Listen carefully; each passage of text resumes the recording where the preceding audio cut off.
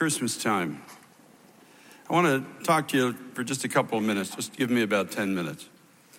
The very first Christmas was a difficult day, perhaps somewhat similar to what you and I are experiencing today. There was a dominant culture called Rome that had come into the Holy Land, come into the place where God's people were supposed to be blessed of God and become the blessing that God intended them to be. And this dominant culture came in and started to ridicule the people of God and to ridicule their beliefs and to have them believe that somehow they and the Word of God that they represented could be subjected to this power. And in order to do that, there was a lot of things that were happening. One of them was that one of the rulers decided that all of the world should be counted, the world as they knew it in their day, the world that they had conquered, for the purposes of knowing where the people were and who they were, and ultimately to tax them as well. It was a hard time, and maybe you're in a hard time. Maybe we are as a society in a hard time again today. And in this difficult time, it can happen that we build walls around ourselves and we really just try to survive. And that's what a lot of people in that society were trying to do. The people in the inn in Bethlehem had somehow, I think, forgotten that they were God's people, and they had forgotten that they were supposed to be blessed of God and be a blessing of God to the whole world. And suddenly one day, God himself in the womb of his mother Mary shows up at the door knocking, asking for entrance to where his own people were. You know, the book of John, the Apostle John says he came to his own and his own didn't receive him. But to as many as did receive him, he gave them the power to become the children of God, the sons of God, or daughters of God. He gave them power. To whoever opened the door to him, he gave them power. And isn't it sad that sometimes God can come knocking on the door of your heart? Maybe he's knocking on the door of your heart today. You're here. You don't even know why you're here. You feel it's an annual pilgrimage you have to make to the house of God. Your family invites you. You feel it's maybe the cultural thing to do. And you suddenly feel strangely warmed, as if somebody is actually knocking on the door of your heart. And the question is, do you open that door, or do you say, look, I'm just busy. I've got no room for this. I don't mind religion once a year or twice maybe, but I just don't have any room for it. You see, I've got things on the go. I've got things I got to do. And God knows I'm just trying to survive. I'm just trying to get through life. And religion itself even can actually cause us to build walls around ourselves where we pretend that everything is good when it's not good. Pretend we're happy when we're not happy. Pretend that we have everything under control when we don't. Sometimes the walls are to shut out people so they don't see who we really are. We don't really have to share that we are struggling, that maybe we don't have it all together.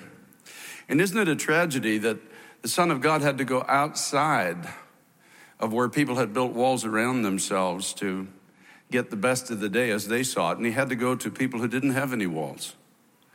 And they were shepherds out in the field. And realistically, shepherds in those days, if you couldn't get a job, essentially you became a shepherd. And so but it was in the open. May I put it that way? If they were discouraged, they were discouraged in the open. There was nothing to hide. There was no door to lock. There was no inn where there was no room. They basically were just there, and God was able to come and meet with them. Can you imagine being there on that particular night, and suddenly an angel appears in the heavens, and he says, "Don't be afraid. I bring you good tidings of great joy to all people. I bring you good news, and this good news should bring great joy into your heart, and this good news is for all people, not just some people, not just the strong people, not just the wealthy people, not just the ones who have it all together, not just for people who have degrees on their walls. It's for all people, everyone born into this world." It's good news, and that's what it should be to you today, good news, and it should ultimately bring great joy into your heart. Great joy. In other words, a joy that this world knows nothing of is greater than anything that this world can produce. The joys of this world are temporary. You go to any show on Broadway. This is not a show, by the way, but you go to any show on Broadway, and they always finish on a high note, and everybody gets up and everybody's happy. But I've been out on the street when they come out, and they're not happy when they come out. They walk in miserable, looking for joy. They receive like a momentary euphoric joy. Then they come out the same person that they went in as. This is not the joy that the angel was speaking about. This was a joy the world doesn't know anything about. This is an internal joy that only God can put there. In the Old Testament, he promised to those who would turn to him, he said, I'll give you a new mind, I'll give you a new heart and a new spirit. King David once said, I was so down I couldn't get back up, but God picked me up out of the place I was sinking in. He put me on a rock. In other words, he set me on a solid footing, and he gave me a new song to sing. He said, a song that people will see it long before they hear it.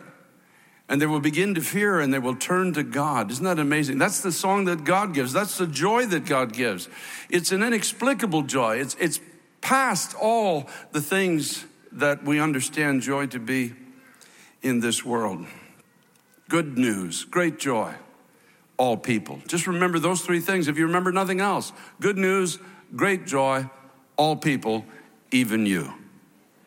No matter where you are, what you're doing, how deep your dungeon might be, how despairing your heart and your mind might be, how much of a failure you think that you've made of life, whatever, it doesn't matter. This message is for you, and it's a message that brings great joy.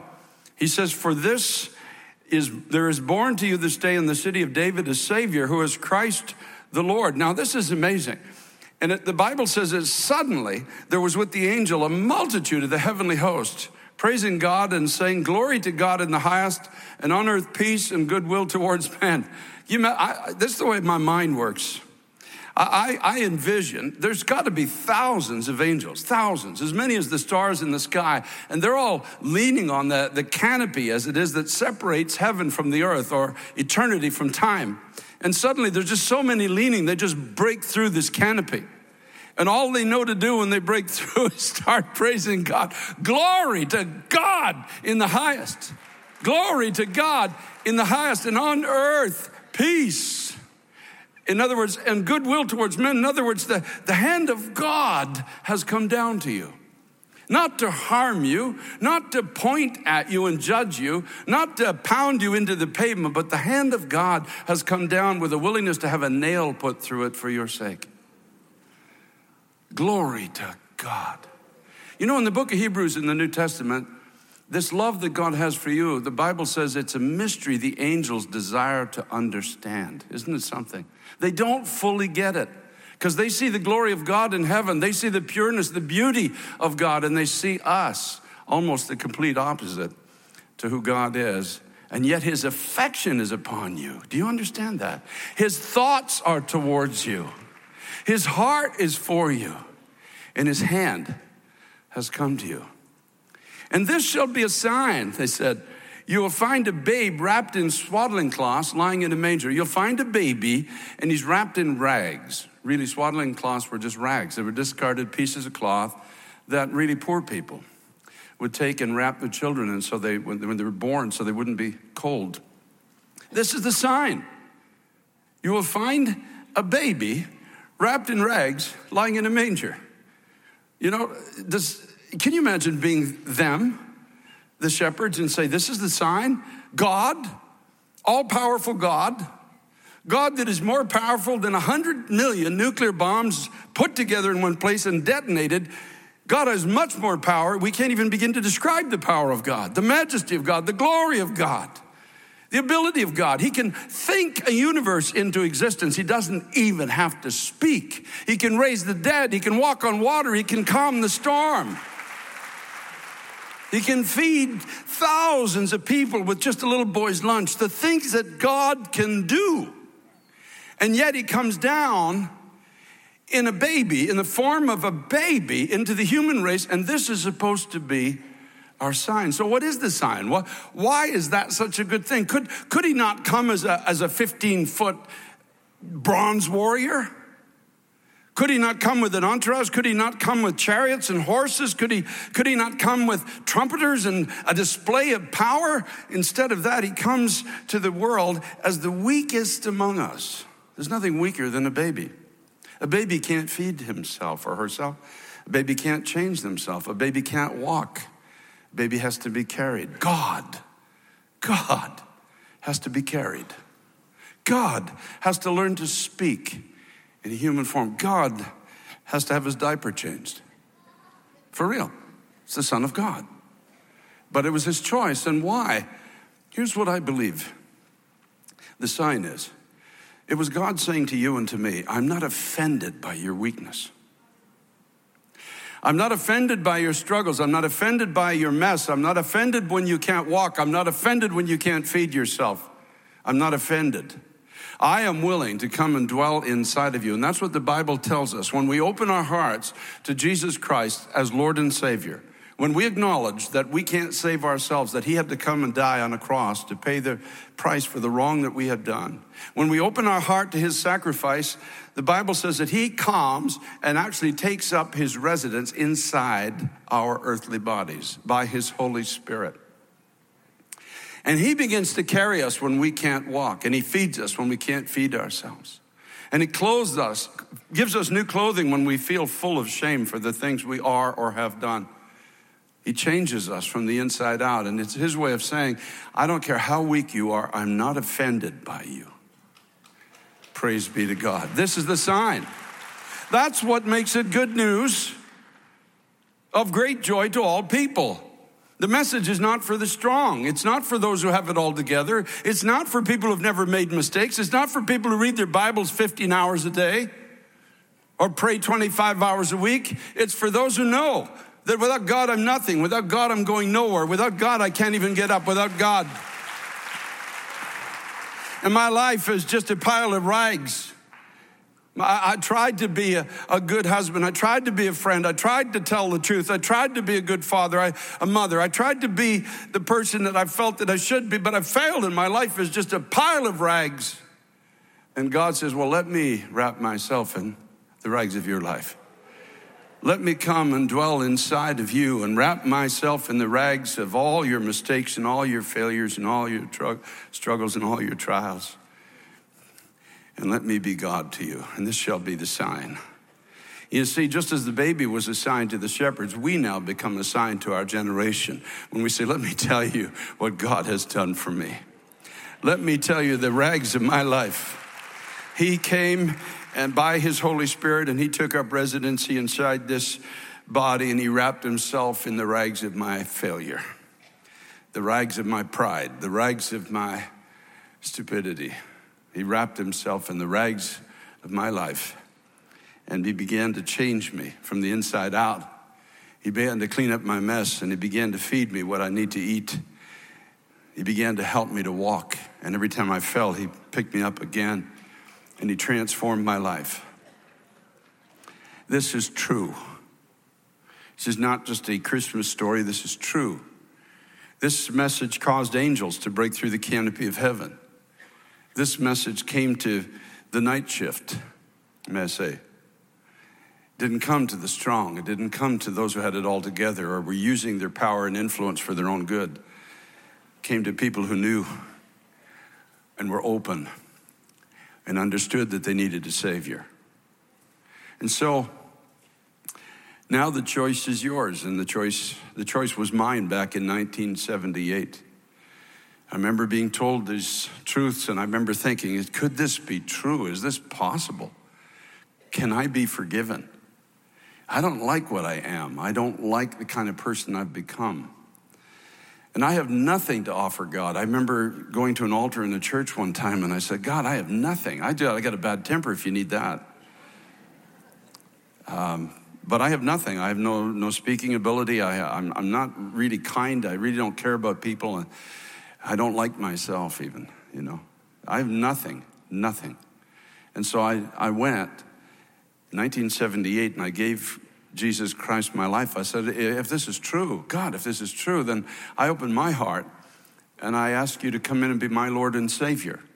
I didn't feel anything. You know, some people think you have to, hear angels and trumpets. I didn't feel a thing, nothing. I was working. I went to work. I was a police officer. I worked my shift. Didn't feel a thing. But the next morning, as God lives, I got up and I put my feet on the floor out of my bed, and I knew something had happened to me. I felt different inside. Good news, great joy to all people. God had come into this frail vessel, taken up residence, and wrapped himself once again in rags, me. And little by little over the years, it didn't all happen overnight, but over the years, the Bible says, if anyone is in Christ, he becomes or she becomes a new creation. The old things in your life pass away. They lose their power source. They lose their ability to govern you, your present and your future. And all things become new. So little by little, line by line, step by step, the changes began to come into my life and are still happening today. You ask me how I know he lives? He lives in me. There's no other way this could be happening in my life. It covers your shame, forgives your failure, gives you power over your struggles. This is who God is. And so this morning, Christmas 2019, one more time, he knocks. He knocks on your door and yours and yours and yours. I said, do you have room for me? Can I come into you? Can I sit down with you? Can I begin to be the best friend you've ever known, ever? Can I be God to you? I'm not going to ask you to do anything other than just let me be God in you. I'll feed you, I'll lift you, and I'll lead you.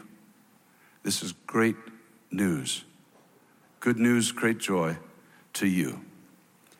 Father, I thank you, God, with all my heart for men and women and young people that are gathered here in this sanctuary and listening to this great, great song and gospel presentation online. Oh God, I pray that you would give each of us the courage to acknowledge our need of you. Enough games, enough closing the door, enough pretending everything is okay. Enough trying to make it through on our own when you have something so much better for each of us. I'm asking you, Lord Jesus Christ, to save men and women and young people in this sanctuary today.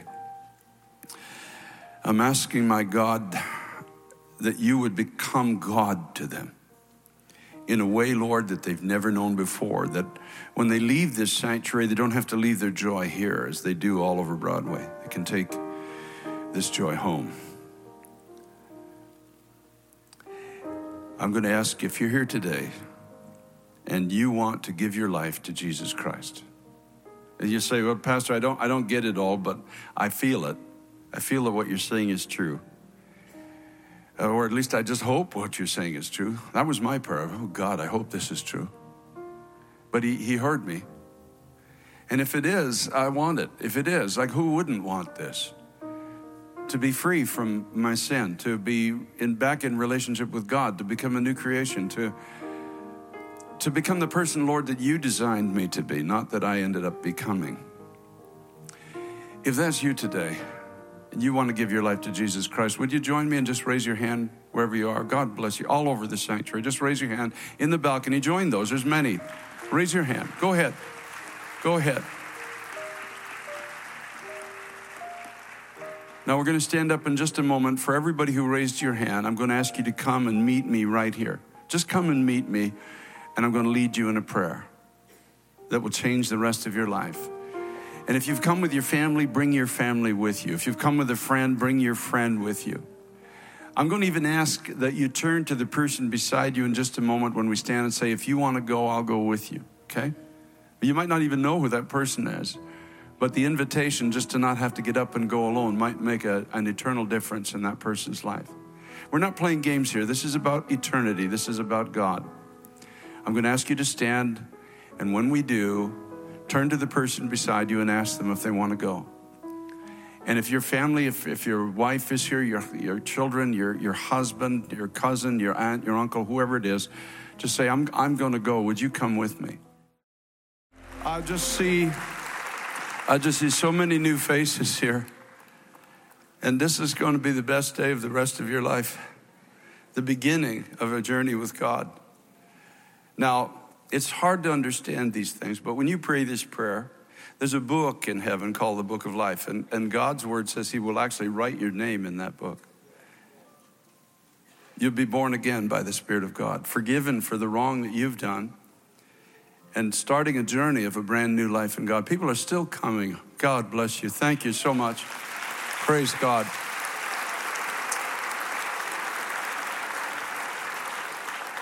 Just keep coming.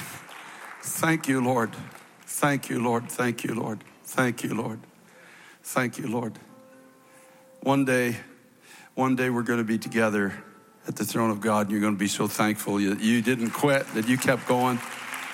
You let God be God in your life. I'm going to lead you in a prayer, and I'm going to ask you, just make this prayer your own. I'm only praying it to help you. It's not any kind of a mystical formula or anything like that. I'm just helping you to pray.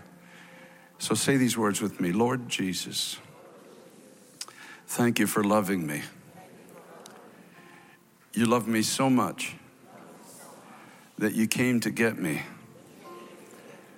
when I couldn't get back to you. I need you, Jesus. I need your forgiveness. I need your love. I need your strength. I need your power. I surrender my life to you. All the rest of my life. I give it to you, and I don't want it back. I want the new life, the one that you have for me. I want this joy that the angels spoke about. I want the peace that the angels sang about. I want to walk with you, Jesus.